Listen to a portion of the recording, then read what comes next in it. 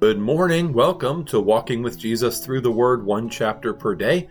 I am Pastor Jason Van Bemmel from Forest Hill Presbyterian Church. It is day 710 of our 3-year journey through the Word of God, and we're back in the Gospel of Luke, Luke chapter 22, a very intense and powerful chapter. Let's pray and ask the Lord's help as we look to His Word together. Heavenly Father, your Word is wonderful. Your Son is wonderful, and we need you to teach us. We need you to prepare our hearts to receive. We need you to help our minds understand. We need you to prepare our souls to respond in faith and obedience to your word as we see more of Jesus very clearly today. We pray this in Jesus' name. Amen. Luke chapter 22. Now the feast of unleavened bread drew near, which is called the Passover. And the chief priests and the scribes were seeking how to put him to death, for they feared the people. Then Satan entered into Judas, called Iscariot, who was of the number of the 12. He went away and conferred with the chief priests and officers how he might betray him to them, and they were glad and agreed to give him money. So he consented and sought an opportunity to betray him to them in the absence of a crowd. The next day, Then came the day of unleavened bread, on which the Passover lamb had to be sacrificed. So Jesus sent Peter and John, saying, "Go and prepare the Passover for us, that we may eat it." They said to him, "Where will you have us prepare it?" He said to them, "Behold, when you have entered the city, a man carrying a jar of water will meet you. Follow him into the house that he enters, and tell the master of the house, 'The teacher says to you, where is the guest room where I may eat the Passover with my disciples?' And he will show you a large upper room furnished. Prepare it there." And they went and found it just as he had told them, and they prepared the Passover. And when the hour came, he reclined at table, and the apostles with him, and he said to them, "I have earnestly desired to eat this Passover with you before I suffer. For I tell you, I will not eat it until it is fulfilled in the kingdom of God." And he took a cup. When he had given thanks, he said, "Take this and divide it among yourselves. For I tell you that from now on I will not drink of the fruit of the vine until the kingdom of God comes." And he took bread, and when he had given thanks, he broke it and gave it to them, saying, "This is my body, which is given for you. Do this in remembrance of me." And likewise the cup after they had eaten, saying, "This cup that is poured out for you is the new covenant in my blood. But behold, the hand of him who betrays me is with me on the table. For the Son of Man goes as it has been determined, but woe to that man by whom he is betrayed." And they began to question one another, which of them it could be who was going to do this. A dispute also arose among them as to which of them was to be regarded as the greatest. And he said to them, "The kings of the Gentiles exercise lordship over them, and those in authority over them are called benefactors. But not so with you. Rather, let the greatest among you become as the youngest, and the leader as one who serves. For who is the greater, one who reclines at table, or one who serves? Is it not the one who reclines at table? But I am among you as the one who serves. You are those who have stayed with me in my trials, and I assign to you, as my Father has assigned to me, a kingdom, that you may eat and drink at my table in my kingdom, and sit on thrones, judging the 12 tribes of Israel. Simon, Simon, behold, Satan demanded to have you, that he might sift you like wheat, but I have prayed for you, that your faith may not fail. And when you have turned again, strengthen your brothers." Peter said to him, "Lord, I am ready to go with you both to prison and to death." Jesus said, "I tell you, Peter, the rooster will not crow this day until you deny 3 times that you know me." And he said to them, "When I sent you out with no money bag, or knapsack, or sandals, did you lack anything?" They said, "Nothing." He said to them, "But now let the one who has a money bag take it, and likewise a knapsack, and let the one who has no sword sell his cloak and buy one. For I tell you that this scripture must be fulfilled in me." And he was numbered with the transgressors. For what is written about me has its fulfillment. And they said, "Look, Lord, here are 2 swords. And he said, "It is enough." And he came out and went, as was his custom, to the Mount of Olives, and the disciples followed him. And when he came to the place, he said to them, "Pray that you may not enter into temptation." And he withdrew from them about a stone's throw, and knelt down and prayed, saying, "Father, if you are willing, remove this cup from me. Nevertheless, not my will, but yours be done." And there appeared to him an angel from heaven, strengthening him, and being in agony, he prayed more earnestly, and his sweat became like great drops of blood falling down to the ground. And when he rose from prayer, he came to the disciples and found them sleeping for sorrow. And he said to them, "Why are you sleeping? Rise and pray, that you may not enter into temptation." While he was still speaking, there came a crowd, and the man called Judas, one of the 12, was leading them. He drew near to Jesus to kiss him, but Jesus said to him, "Judas, would you betray the Son of Man with a kiss?" And when those who were around him saw what would follow, they said, "Lord, shall we strike with the sword?" And one of them struck the servant of the high priest and cut off his right ear. But Jesus said, "No more of this." And he touched his ear and healed him. Then Jesus said to the chief priests and officers of the temple and elders who had come out against him, "Have you come out as against a robber, with swords and clubs? When I was with you day after day in the temple, you did not lay hands with me, but this is your hour and the power of darkness." Then they seized him and led him away, bringing him into the high priest's house, and Peter was following at a distance. And when they had kindled a fire in the middle of the courtyard and sat down together, Peter sat down among them. Then a servant girl, seeing him as he sat in the light and looking closely at him, said, "This man also was with him." But he denied it, saying, "Woman, I do not know him." And a little later someone else saw him and said, "You also are one of them." But Peter said, "Man, I am not." And after an interval of about an hour, still another insisted, saying, "Certainly this man also was with him, for he too is a Galilean." But Peter said, "Man, I do not know what you are talking about." And immediately, while he was still speaking, the rooster crowed, and the Lord turned and looked at Peter. And Peter remembered the saying of the Lord, how he had said to him, "Before the rooster crows today, you will deny me 3 times.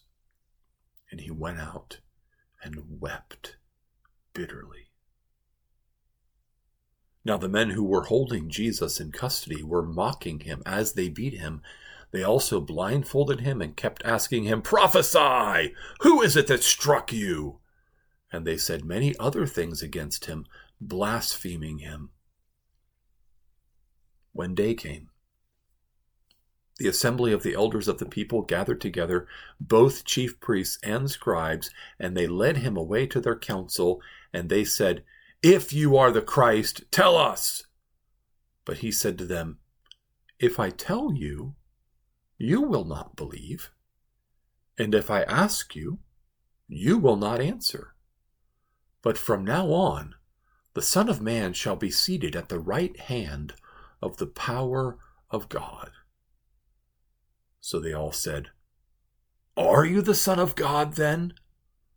And he said to them, "You say that I am." Then they said, "What further testimony do we need? We have heard it ourselves from his own lips. That is Luke 22. What a powerful chapter. What a pivotal chapter. Every moment in this chapter is so important, so poignant, so powerful. This is our salvation. This is our Savior. And he's approaching the hour that he's come into the world for. It is no coincidence that it is the Feast of Unleavened Bread, Passover, because he is the Passover lamb. And the Passover lamb had to be brought into the house and examined before it was then killed. And Jesus has been in Jerusalem for days. He's been examined and questioned. Now he's going to be examined even more closely by the Sanhedrin, who won't be able to find any fault with him. They couldn't find any fault with him, other than the fact that he claimed to be the Son of God, which he was and he is. So the only fault they had with him was that he told the truth, and they didn't like it. And that's why they wanted to put him to death. That's the no further evidence is needed, is simply the fact that he told the truth. So, the chief priests and scribes were seeking how to put him to death. They feared the people. They didn't want to do it out in the daytime. Jesus confronted them on that in the garden. I was with you in the temple day after day, teaching out in the open. But this is your hour, darkness, because they fear the people. Man-fearers, people pleasers, people appeasers will never live a faithful life before the Lord, because God requires us to have courage and to trust him and to be willing to stand out in the open daylight against what is popular in our culture and what the people want. We know what Judas wanted. He wanted money. And so Judas betrayed Jesus for money. And he looked for an opportunity to lead them to Jesus away from the crowd. See, it wasn't hard to find Jesus, but it was hard to find Jesus when he wasn't out in public. They didn't know where he went when he wasn't in public. And so Judas was the guy to tell them how they could get their hands on him privately, away from the crowd. Right before he's betrayed, our Lord, knowing that it's Passover and knowing that he is the Passover lamb, he asks his disciples to go and to prepare for the Passover meal, so that would be the last supper that he has with them, as the Passover meal. Jesus is also going to use this very special Passover to present to them the Lord's Supper, which we continue to observe to this day, 2,000 years later. So Jesus tells them to go and prepare, and they need to know where, and they need to know how, and Jesus has it all arranged. We don't know how, but Jesus has it all arranged. He says, you're going to enter the city, you're going to see a man carrying a jar of water, you're going to follow him into the house that he enters, and you're going to tell the master of that house, the teacher says to you, where is the guest room where I'm going to eat the Passover with my disciples? And he's going to show you a large upper room furnished, prepared there. Now, we don't know. Did Jesus go in ahead of time and meet with this guy and negotiate? Maybe. Or maybe it was just he knew the Holy Spirit had put it on this guy's heart that he's going to provide the upper room. But God provides. And Jesus goes into the upper room. And when the hour came, I love those wonderfully poignant expressions that we get in Luke. When the hour came, it's the key and vital hour. He's reclining at table. The apostles are with him. And he says, I earnestly desired to eat this Passover with you before I suffer. This is getting it in the nick of time, because he's about to be arrested by, Judas leading, and they could have arrested him before, but they didn't. It's only in the time that Jesus has, because he's going to fulfill everything, and that includes this Passover meal. And at this Passover meal, he takes the bread, verse 19, he gives thanks, he breaks it, and he gives it to his disciples, saying, this is my body, which is given for you. Do this in remembrance of me. Now, it's obvious that Jesus doesn't mean his literal physical body. None of the apostles or disciples would have understood it that way. He's sitting there at the table. He's not breaking off pieces of his flesh to give them. He's breaking bread. And he's saying, this is my body. In other words, this represents my body. This is metaphorically my body. When you eat this, you are remembering. Do this in remembrance of me. You're remembering the sacrifice that I made for you, and you are sharing in my body in a powerful spiritual way.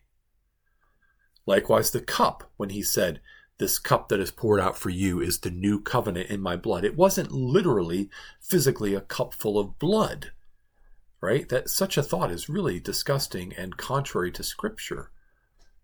And it would have been the furthest thing from the disciples' minds as they're reclining around the table with him. They understood what he meant, that it was symbolic, that it was representative,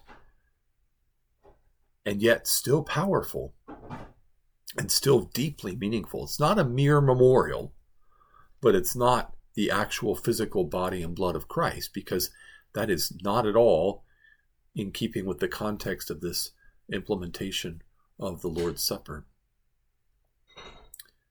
Jesus says that one of them to whom he serves the Lord's Supper is going to betray him. It means at the table, around the table, in this gathering of this church for this family meal, this Lord's Supper, Jesus knows, Jesus has purposed that there would be an unbeliever at the table. Not that we're told to give the Lord's Supper to unbelievers knowingly, but Jesus is not ever under the illusion that his church is going to only be made up of people who are truly regenerate and saved, because from the very beginning, his hand-picked 12 had one who was not regenerate and saved, and who never would be. The church on earth has always been a mixed gathering of many true believers, sure, many actually regenerate people, but also many people who share in the Lord's Supper and who eat and drink condemnation to themselves because they're hypocrites and they really love money more than Jesus, or they love position or power or prestige or whatever they're there for. They're not there for Jesus. And that's the same thing with Judas. He liked being able to keep the money bag and being able to help himself from what was in the money bag. And that's why he was willing to betray Jesus for money. So this is a warning. It's a warning on a couple of different levels. One warning is, don't think that just because you go to church and you participate in all the outward signs and sacraments and exercises and singing and listening, that makes you a Christian. It's the heart that desires Jesus. It's the heart that trusts in Jesus. That's what we're looking for. That's what God's looking for. But also, it's a warning for us to keep in mind that the church on earth is always a mixed group. And so we shouldn't assume, presume, judge.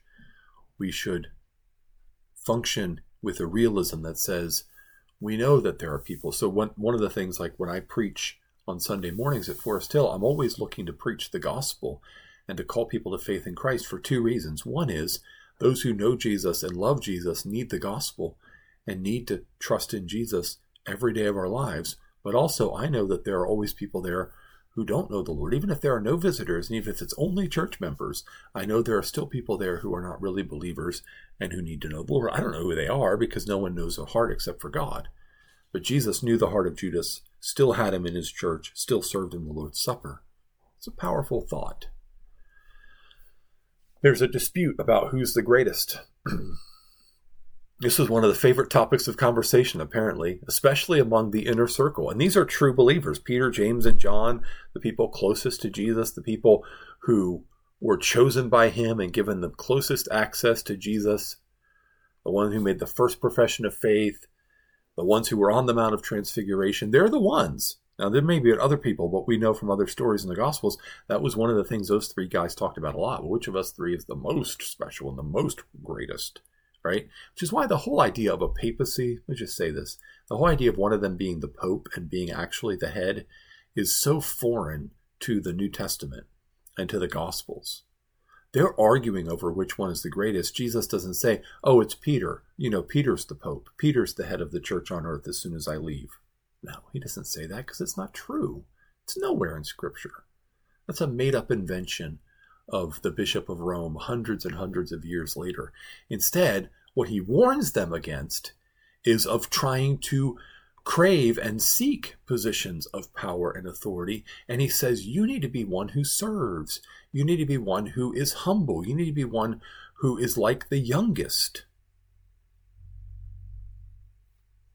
Now, Jesus does tell them that because they've been with him through these trials, they are given this kingdom, the kingdom of God, and they may eat and drink at the table in the kingdom, and that they're going to sit on thrones judging earthly Israel for its apostasy against the Lord. That's a profound thing.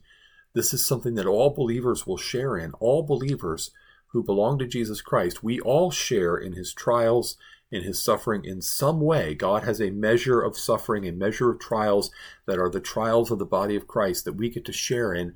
And God gives us a kingdom, and God gives us the promise that we will sit with Jesus and judge the nations. And that's a profound, humbling thought. Immediately after that, so interesting, immediately after, Father's assigned to me a kingdom that you may eat and drink at my table in my kingdom and sit on thrones, judging the 12 tribes of Israel. Immediately after that, he turns to Simon Peter, the first professing Christian, one of these who's jockeying for position of first. And he turns to him and says, right after telling him he's going to sit on the throne, judging the 12 tribes of Israel, he turns to him and says, Simon, Simon, behold, Satan demanded to have you that he might sift you like wheat, but I've prayed for you that your faith may not fail. And when you have turned again, strengthen your brothers. And Peter, in all of his self-confidence and boasting, says, Lord, I'm ready to go with you to prison and to death. And Jesus looks at him straight and says, I intend to tell you the truth, Peter. Here's what's going to happen. The rooster's not even going to crow this day until you've denied me 3 times. Is there great grace given to us in the kingdom of God? Absolutely. Does it come from our own abilities? Absolutely not. Is Peter going to sit on a throne with Jesus and judge? Yes. Is it because Peter is so great and so godly in himself? No. And that is absolutely seen later in this chapter when Peter, in cowardice, denies.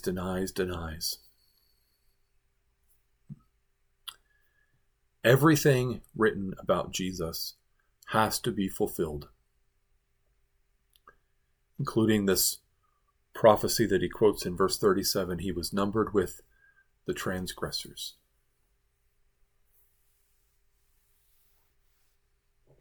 He poured out his life for us in fulfillment of the Word of God to accomplish our salvation in every last detail. Read Psalm 22, read Isaiah 53. You'll see every detail of his crucifixion, of his death, of his burial, of his resurrection was foretold, and he enacted it perfectly. And then they move out of the upper room into the Mount of Olives. It was their custom. That explains why Judas was able to find them there, even though he wasn't with them when they went. See, Judas didn't walk with them from the upper room to the Mount of Olives, but Judas knew where he was going to be because it was their custom. He warns the disciples, pray that you may not enter into temptation. And then he goes out and he prays that he would have the courage to do what God has called him to do. He doesn't want to do it. He's going to be made sin for us. He's going to be made the object of God's wrath. He's going to lose fellowship with his Father and come under the wrath of his Father. He does not want to do that. He's not afraid of the Romans and nails and spears and whips. He's not afraid of the jeering of the crowd. He is trembling at the thought that the wrath of God, his Father, would be poured out on him because he would become sin for us. And so he says, Father, if you are willing, remove this cup from me. Nevertheless, not my will, but yours be done. Other Gospels say, if it is possible, remove this cup from me. But the Father was not willing, and it was not possible because Jesus had to go to the cross. It was the only way to secure our salvation. This is so important for us to get. There's no other way to be reconciled to God the Father but through the death of Jesus Christ. If there was any other way, if you could go on pilgrimage, if you could give alms, if you could show that you're a good person, if you could memorize scripture, if you could do anything that would reconcile you to God the Father, atoning for your sins and bringing you righteousness, if there was any other way of salvation, Jesus would not have been sent to the cross to bear the wrath of God. God would have answered his prayer and said, "Oh, I'm willing. There's other ways for this to happen. There's other ways of salvation. You don't have to do this." But there was no other way. There is no other way. Jesus is the only way. His death is the only forgiveness of sins. His death is the only atonement that cleanses us. So an angel strengthens him that he might be able to go through with it, that he might be able to do what he'd been sent to do. And it was such an agonizing experience that his sweat becomes like great drops of blood. And God the Father is not hard-hearted. He would have gladly freed his Son from this if there was any other way to save us. But it's the way. The way of salvation is in Jesus through the cross only. And then comes the betrayal. This man, Judas, who had been so close to Jesus for years, who had kept the money bag, who had listened to him teach, who had seen him do miracle after miracle, who knew, he had to have known better than anyone who Jesus was. There wasn't a lack of evidence. It was a greedy heart that caused Judas to betray Jesus with a kiss. And then all of what Jesus said earlier about how they need to have swords, they think this is the time to use them, to go swinging, which is so often the case, right? The disciples misunderstand what Jesus is talking about. He is not saying that the kingdom of God comes by swinging swords. That's not how the kingdom of God comes. Over and over again throughout church history, Christians have made this mistake of thinking that somehow we, by the power of our swords, can bring about the kingdom of God. That's not how it happens. He says, enough of that. He heals the ear of the servant of the high priest. He rebukes his disciples. He tells them, put away the sword. He's willing to go because the kingdom of God comes by suffering, not by sword swinging. The kingdom of God comes by taking the cup that the Father gives, not by running away from suffering through the power of the sword. And then we see this scene in the courtyard of the high priest. Peter, following at a distance. Peter, staying in the shadows. Peter, backing off from Jesus. I'm ready to go with you to prison and to death, but not if it means putting away my sword. That's how I read Peter in this chapter. Peter's saying, I'm ready to go with you to prison and to death, and I think he means it. But only if he can go down swinging. Nope, none of that machismo. You're not going to go down swinging. And so he steps to the side and he says, I don't know this man. I don't know this man.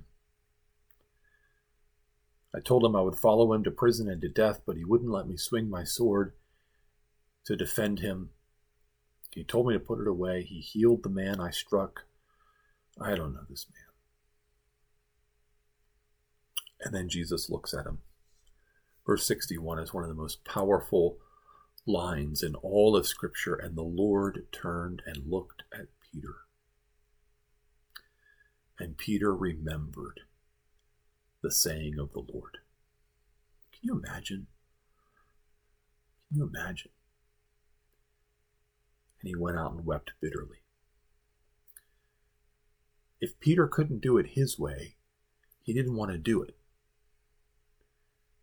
And so Jesus looked at him, and all of a sudden Peter saw his own heart and what it would take for his salvation. Jesus was going to the cross because that's what it would take to save Peter from that kind of cowardly, pseudo-courageous heart of sin and selfishness that he needed to be freed from. And then Jesus is mocked by the soldiers and beaten and blasphemed against. And then finally, the last thing we see in this chapter is this trial, so-called trial before the council. The only thing they're able to prove is that Jesus says he's the Son of God. That's it. Other gospel accounts will include this testimony that he said, tear down this temple and I'll rebuild it in 3 days, which in John 2 is recorded. John gives us the context of that quote. Jesus was telling them about his own body. If you tear down this temple, I'll rebuild it in 3 days. So there was nothing against Jesus. They wanted anybody to be able to testify anything, but there was no dirt on him. He was clean. He was innocent. He was righteous. And this is the final examination of the Passover lamb, spotless. The only thing we can say about him is he's claiming to be the Son of God. Exactly what he is. I pray that we would trust in Jesus.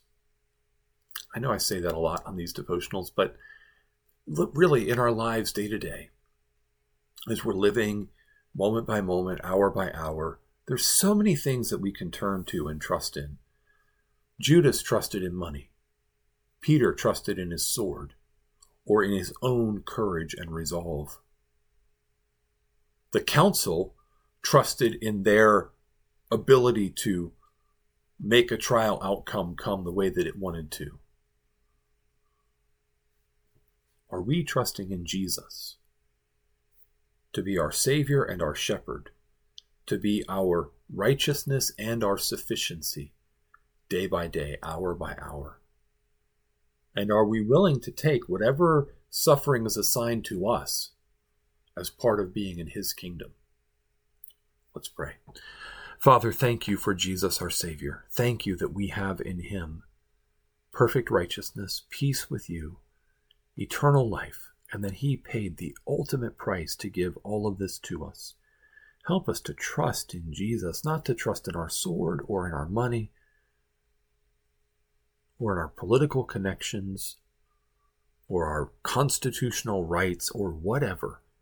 Help us to trust in Jesus and follow him as he invites us. Take up your cross and follow me. He drank the cup that was given to him. Let us accept the lot you've given to us. In Jesus' name, amen. Amen. Well, 710 days. I hope they've been a blessing to you, and I hope you have a blessed day in the Lord.